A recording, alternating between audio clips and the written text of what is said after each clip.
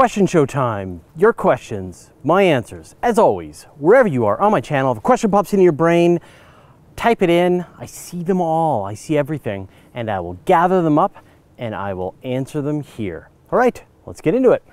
Dan. Hi Fraser, love your work. Keep it up. I have a question which is seriously bugging me. When we look at stars or galaxies in the far distance from our Earth, people say that we are essentially looking in the past, which is fine, and I get that, as I know the light from these objects took some time to travel to Earth. But the real question is, does this mean those objects could be dead already? Have you ever heard that saying on the internet where when you look up into the night sky, all of the stars that you see are really dead, like your dreams? So it's not true. So yeah, you're absolutely right. When we look anywhere into space, we are looking backwards in time because light moves at the speed of light, which is very fast for us here. But when you look at, say, Alpha Centauri, it's 4 light years away. When you consider places like the heart of the Milky Way, you're looking at 26,000 light years away, and that's 26,000 years ago. So Andromeda, 1.5 million light years away, 1.5 million years ago. The very edge of the observable universe, 13.8 billion years ago. So absolutely, you're looking backwards in time. But the reality is when you think about like what you can see in the night sky, when you look up in the night sky, what you're seeing are bright stars that are within a few hundred light years of the Earth. So when, you know, I forget the exact number, you can see something like 8,000 or 9,000 stars with dark adjusted eyes, and they're all within about that sphere. Some are a little brighter, so they're a little further away. Some are dimmer, so they're closer. But what's the chance that some star that is, say, 200 light years away has died? The chances are very remote, right? Many of these stars, they're going to live for billions of years. The chances that anything different is going to happen to any of those stars in the night sky is super remote. It's only on the really extreme situations, like when you think about, say, Betelgeuse, right? At some point, Betelgeuse, which is just a few hundred light years away, it's going to explode as a supernova, and it will have exploded several hundred years before we realize. And so in a couple of edge cases, it's entirely true. Or when you think about supernova 1987A, which was in the Large Magellanic Cloud, which is hundreds of thousands of light years away, it actually happened hundreds of thousands of years ago. I know your brain will kind of go crazy thinking about that. But roughly, for the nearby universe, what you see today is what's still there now. For the mid-ranges, Andromeda is still there. When you look out to the extremes, like the billions of light years away, yeah, they can be completely different structures. The stars that we see today there are probably long dead. Brand new stars have taken their place. What we see today in that galaxy is not what it was when the light left that galaxy. And that's just sort of the reality. It's the advantage of astronomy, and it's also the downside. Gavin Minton. Can dark matter, whatever it is, fall into black holes? If so, would black holes be composed primarily of dark matter since there's more of it than regular matter in the universe? All right, well, I gotta preface this, of course, by saying we have no idea what dark matter is. But all evidence seems to be pointing towards this idea that dark matter is a particle. And so if dark matter is a particle, then it would absolutely fall into a black hole.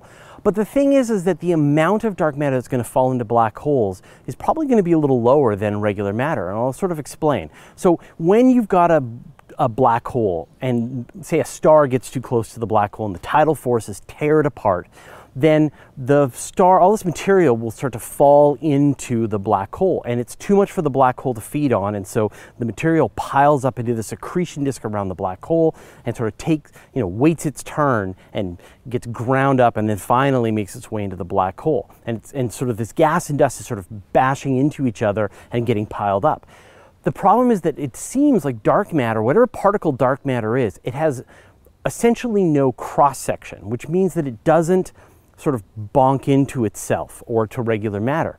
And, there's been these great observations made, like the Bullet Cluster, where these huge clouds of dark matter pass right through each other and they don't collide and form any larger concentration of dark matter, while gas and dust does. They collide, they sort of bunch up, and they create this area of larger density. And so the dark matter particles, they're not going to bounce into each other and get ricocheted in and sort of build up into this accretion disk around the black hole. If it's a straight shot, then the dark matter is going to go into the black hole. But if it's a real near miss, then it's just not going to bunch up in the way that regular matter does. So if dark matter it's on a direct line with the black hole, then it'll go in. If it crosses the event horizon, it's going in. But apart from that, it's probably not going to make it into the black hole. Arne Giolo. Okay, Fraser, how about this? Don't send up any people to repair or replace the Kepler reaction wheels. Send up a small module that can clamp onto Kepler and act as an external reaction wheels to get it to maneuver accurately again. Sounds like something that could be light and cheap to launch. Maybe use a Rocket Lab Electron to get there. It would be huge to get Kepler working again. Tell me why this idea is full of holes. That idea is not full of holes, and there are a couple of companies. I think Orbital ATK is working on a satellite rescue spacecraft, and it's going to do exactly what you're talking about. So you take a satellite that is working perfectly. All of its communications are there, its power systems are there, it's for all intents and purposes, it's still got a lot of life left, but the problem is it's out, say its reaction wheels have died or it's out of propellant, and so it can't reorient itself anymore. And so the idea is you send up the spacecraft and it has additional propellant or reaction wheels, clamps on however it can to the satellite, and then gives it a second life. And there are a couple of these spacecraft in the works, and over the next couple of years, you're going to see some satellites get this sort of second life thanks to these repair spacecraft. But it's always an issue of cost, right? So let's say that you've got the Kepler spacecraft and it cost about $400 million to launch and to build and launch. And TESS is more like $200 million to build and launch. So say you're looking at a SpaceX rocket, it's going to cost you $60 million. You've got you're going to have to build this additional launch vehicle. You're going to have to build the clamp vehicle that's going to be able to attach to it. Now, Kepler is drifting pretty far away from the Earth, so you actually have to go on a much more complicated trajectory than just a regular orbital spacecraft. So you're looking at a couple of $100 million to send your rescue vehicle to rescue Kepler. Do you want to do that, or do you want to maybe invest about that amount of money or maybe a little more money and get a brand new spacecraft with brand new everything, brand new cameras, brand new propellant, brand new reaction wheels, newer electronics, and put it into maybe a different orbit and maybe answer some different science questions than the ones that Kepler was answering? So this is just always this trade-off, and we're now entering an age where rescuing spacecraft like this is becoming economically feasible. It's possible, but always there's going to be this give and take. There's going to be this sort of, they're going to have to justify the cost and figure out which is the right way to go. Alfredo Gonzalez. Could all the galaxies be small points of light in some bigger galaxy-like structure along other similar structures? Where do you think most of the observable universe is in? So when we look at the universe at the largest scales, right? Let's just imagine we've got the Milky Way, and you sort of zoom out from the Milky Way and you see the local group. You see Andromeda and M33, M34. You see all these sort of local galaxies. You see the Magellan clouds. You see all of the clouds in the local group, and it's sort of like this clump of galaxies. And then if you zoom out further than that, you get the sort of the Virgo supercluster, and it's sort of like it's that local group, but now it's a larger structure, and you're seeing now clusters of galaxies arranged, and it almost looks like it's a fractal thing as you get to a larger scale. And if you go further out than that, you see these enormous structures, these huge walls, and it looks like you've probably seen the picture of like it looks like kind of like neurons, and it's at the largest scale. You're seeing the large scale structure of the universe with these voids in between and bubbles and things like that. And so you would think that if you go one more scale out, those are going to sort of shrink down. You're going to see even bigger walls and voids and structures like that, but you actually don't. So there is no, if you see the universe at the largest scale, those big structures are there, but you won't see a repeat of that at any larger scale. So the universe isn't fractal, and it's interesting to know that that's the case. That that repeating structure that we see ends at that large scale, what we call the large scale structure of the universe, and doesn't go beyond that. So if you could kind of get out of the universe, you would see, if the universe was really far away from you and you could sort of see it as a sphere, it would look like a ball without any features. And as you got closer, it would start to look like a sponge with holes in it. As you got even closer, it would look even more like a sponge. And as you got even closer, then you would really start to see these larger holes and gaps and walls and things like that, which is pretty fascinating to think about it. OTR resident, how far off do you think we are from 3D printing an entire space station with this lower building cost? We're a long way off from 3D printing things like space stations. Now, on the ground, it's kind of amazing how far the 3D printing technology has gotten. At SpaceX, they 3D print a lot of parts, like titanium parts for some of their rocket motors. There's a company that is working on 3D printing as much of the rocket motor as they can and reducing the number of different parts in their motor by a factor of 10 or more. In space, they're testing 3D printers on the International Space Station. One of the astronauts lost a wrench, and so he was able to print himself a new copy of that wrench on a 3D printer in space. And so there's a lot of development happening here on Earth. I've seen someone shared a video at me of someone who took like sand in the desert and was able to 3D print like a bowl with lasers in the, fully out of solar power. Now, one application that we're starting to see, people are testing is, what about 3D printing structures on the moon or on Mars? You could build some kind of gadget that would use the local regolith and build an igloo on the moon or on Mars, something like that, out of rock. And so you're going to see that. I think that would definitely be, when we have achieved sort of mastery of exploring the solar system and we're able to build things in space and construct them, 3D print them, then I think we will be well on our way to being a solar system spanning civilization. But we are very, very far away from that right now. A plastic wrench, that's where we are right now. Luis Fernando, are we 100% sure that Alpha Centauri is the closest star from us?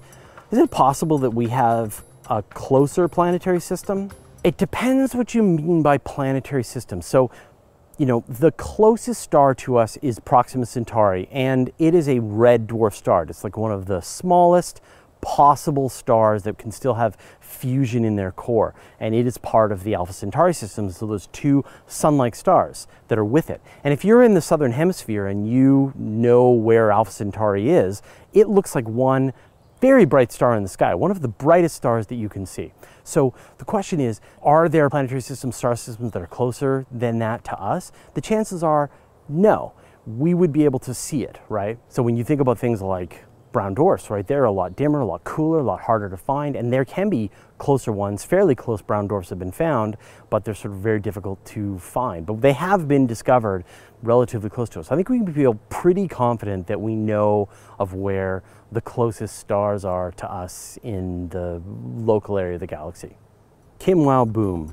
Fraser, we're becoming the cause of our own extinction. Why aren't we doing much? Or will some survive because we are adapting to changes? What should evolution do? So you're wondering, why aren't human beings taking care of our environment and minimizing the amount of species that are going extinct and pollute? That's what we do, right? That's human beings. We like to have the good life. We like to have our cars, and we like to drive around, and we like to have electricity, and we like to fly in our airplanes, and we like to go on vacations. And the consequence is animals and plants die, and we burn up forests, and we pollute the air, and that's just sort of what human beings do. So, and it really kind of seems like now, amazingly, the rise of renewable energy, things like the fact that solar power is now the cheapest way of generating electricity that there is. Various countries are taking up these kinds of alternative or clean energy sources faster than ever before, is going to have a natural response to sort of improve the environment over the long term. And this is why I really like Jeff Bezos, the founder of Blue Origin, the richest man on earth, the founder of Amazon. His philosophy is that we should use space as a place to do all of our polluting. Let's take all of this heavy industry, all of the power generation, And let's just get that off into space and then send down the finished products when all the polluting is done and it's all been done out in space. But I think, you know, unfortunately, we are human beings. We think to the short term, we always have, and we probably always will. And hopefully every now and then we get our act together and we figure out that we should like get rid of the chlorofluorocarbons to reduce our impact on the ozone layer, or reduce sulfur dioxide emissions to reduce acid rain, or pull the lead out of gasoline because people are getting sick. So I don't know. I think it's more of a psychology question. Aiden Graisley. Hey Fraser, do you think that we should send more landers or orbiters to Venus and Mercury? There were never many successful Mercury or Venus missions, although the later Venera landers were all right. Do we still have anything to learn from them? I think it's safe to say that we always have everything to learn from everything. That we could send 1,000 landers to Venus and Mercury and still not have learned all of the lessons that we would like to learn from those planets. Now, there was the Mercury Messenger spacecraft, which recently died, and there's the Bepi Colombo, which the European Space Agency is sending to Mercury. There was the European Space Agency's Venus orbiter, and now, no, that's it. There's nothing else in the works for Venus, but there have been some missions sort of potentially getting planned. Europe is thinking of sending another Venus mission. I would love for us to go back and to like use some of the newer technology. And one of the things that's most fascinating to me is that engineers are developing a way that they can actually run electronics in the super hot, high pressure conditions of Venus for months at a time. So we've sort of got a time when we could have a viable mission to Venus that could actually land on the surface and rove around. I think it would be great. So we should always send more missions to everywhere, and especially Mercury and Venus. Elementus. Since Mars is in the habitable zone and it became uninhabitable due to its small mass causing it to lose its magnetosphere, could it be habitable if it has similar mass to Earth? If Mars had more mass than it does today, if it had the same mass as Earth or Venus, it would be a much better world. Sorry, Mars, you just didn't get enough mass. And for a bunch of reasons. So the first one is, of course, as you mentioned, the magnetosphere. Mars is smaller than the Earth. It cooled off a lot more quickly than the Earth did. And it looks like it's probably solidified all the way through, although NASA's Mars InSight lander is on its way there now, and when it lands it's going to be quietly listening for any kind of volcanic activity on the surface of Mars. So we'll find out if it is as active or not as what I said. And then the other part is that it doesn't have enough gravity to be able to hold onto its atmosphere. And so the solar wind from the sun came in, blew through, and blew away its atmosphere a long time ago. And even if we were able to provide it with an atmosphere today, the sun's solar wind would continue to get rid of it. So if Mars was the mass of Venus Earth, it would have probably a magnetosphere, although Venus doesn't have a magnetosphere, but it have a higher chance of it, and it would be able to hold onto its atmosphere a lot better than what it can right now. And there's some really interesting research that's out fairly new that really it's the giant planets, that Mars was so far out that the giant planets, Jupiter, Saturn, etc., interacted with it and starved it of mass. And so if it wasn't for Jupiter and Saturn, Mars would probably be a lot bigger, but they caused all this instability as the solar system was forming, and Mars lost a lot of its mass. So Mars sucks. Ben Appleby. Thanks for another great video. Could a galaxy collapse in on itself? If so, what would happen? Would you get an insane-sized black hole or a star? Well, that's sort of the same kind of question as saying, could the solar system collapse in on itself, right? The solar system is essentially perfectly stable because the sun is at the middle, the planets formed out of this rotating disk of material that was around the sun, and then they cleared out their orbits and they keep going. And they are essentially moving on this trajectory that is the leftover momentum from their formation. If they were going any faster, they would raise their orbit. If they were going any slower, they would lower their orbit, right? They are going the perfect speed to maintain their orbit forever. And that's what's happening with all of the stars in the Milky Way. They're orbiting around this collective center of the galaxy, and they're going to do that for as long as the galaxy exists. There's going to be no force. Now, if you could somehow crash the Milky Way into another galaxy and messed up their gravity so that you would sort of reduce all of that momentum that all of those stars are having, then they would go inward to the middle of the galaxy. But there's no reason to say it. There's no reason why a galaxy would collapse in on itself, just like there's no reason why the solar system would collapse in on itself. Fellow traveler, do you consider James Webb a disappointment, seeing how the telescope has been delayed so many times that the number of delays is in the double-digit numbers, and that we can't take the 2020 launch date for granted, seeing how we've been in a situation so many times?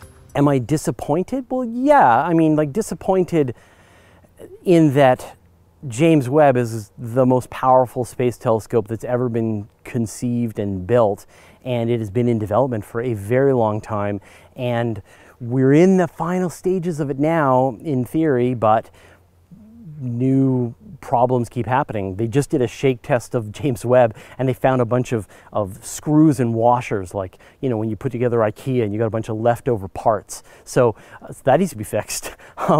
But they knew going into it that James Webb was going to be more of an engineering undertaking than they'd ever thought of. And that's because James Webb is a monster and has a bunch of new technologies. The sun shield, the way that it opens up when it gets into space, the size of its aperture, the wavelengths that it's looking at. It is a brand new telescope that's going to do brand new things. And it is so much bigger and so much more complicated than anything that's ever been launched before. And it's going to take as long as it takes. It's 10 billion. I'm sure by the time it's done, it'll be 12 billion. 2020, that would be great. Maybe it's 2022. It just takes as long as it takes, and I can be patient for it to show up, as long as it doesn't get canceled, right? Or as long as it doesn't really cause a lot of damage to a lot of other missions. That would suck. So for now, I'm patient. I can't wait, and it's totally worth it. Richard, if the Mars Curiosity detected and validated signs of life on Mars, how many probes do you think would be sent its way? Well, so many probes, right? But I think part of it is like, we've been through this before. When you think about all of the times that they thought that life had been found on Mars, Percival Lowell back in the 100 years ago thought he saw canals on Mars. There was the Viking landers that had this experiment on it that thought it detected the gases being put out by bacteria. There was the meteorite here on Earth that had, that was thought to be life on Mars. So at this point, you need to have overwhelming evidence. So if the Curiosity rover spots some Martian creature running around, then that would be an impressive piece of evidence, and you could expect all kinds of additional missions to be sent its way. But right now, the mission planners are being very careful, and they're moving they're taking step after step after step, and they want to make sure that they're building up the case for life on Mars very, very carefully. And I can't imagine any discovery that's going to change that timeline, right? We may find out that there is a hint of methane in the atmosphere, and they may be able to determine that it is due to some kind of life. That'd be really exciting. But where is it? How do you find it? More missions are going to be needed. So I think that we're going to see the regular schedule, unless Curiosity sees something alive right now on the surface of Mars and like scuttling around, or turns over a rock and there's a fossil of a fish on it. I think that would change everything. But for now, I don't think we're going to see any dramatic discoveries of life on Mars. All right, that's it. Question show time over. As always, if you want to get in on the question show, whenever an idea question pops in your brain, just type it in. I will gather them all up and I'll answer them here. I'll see you next week.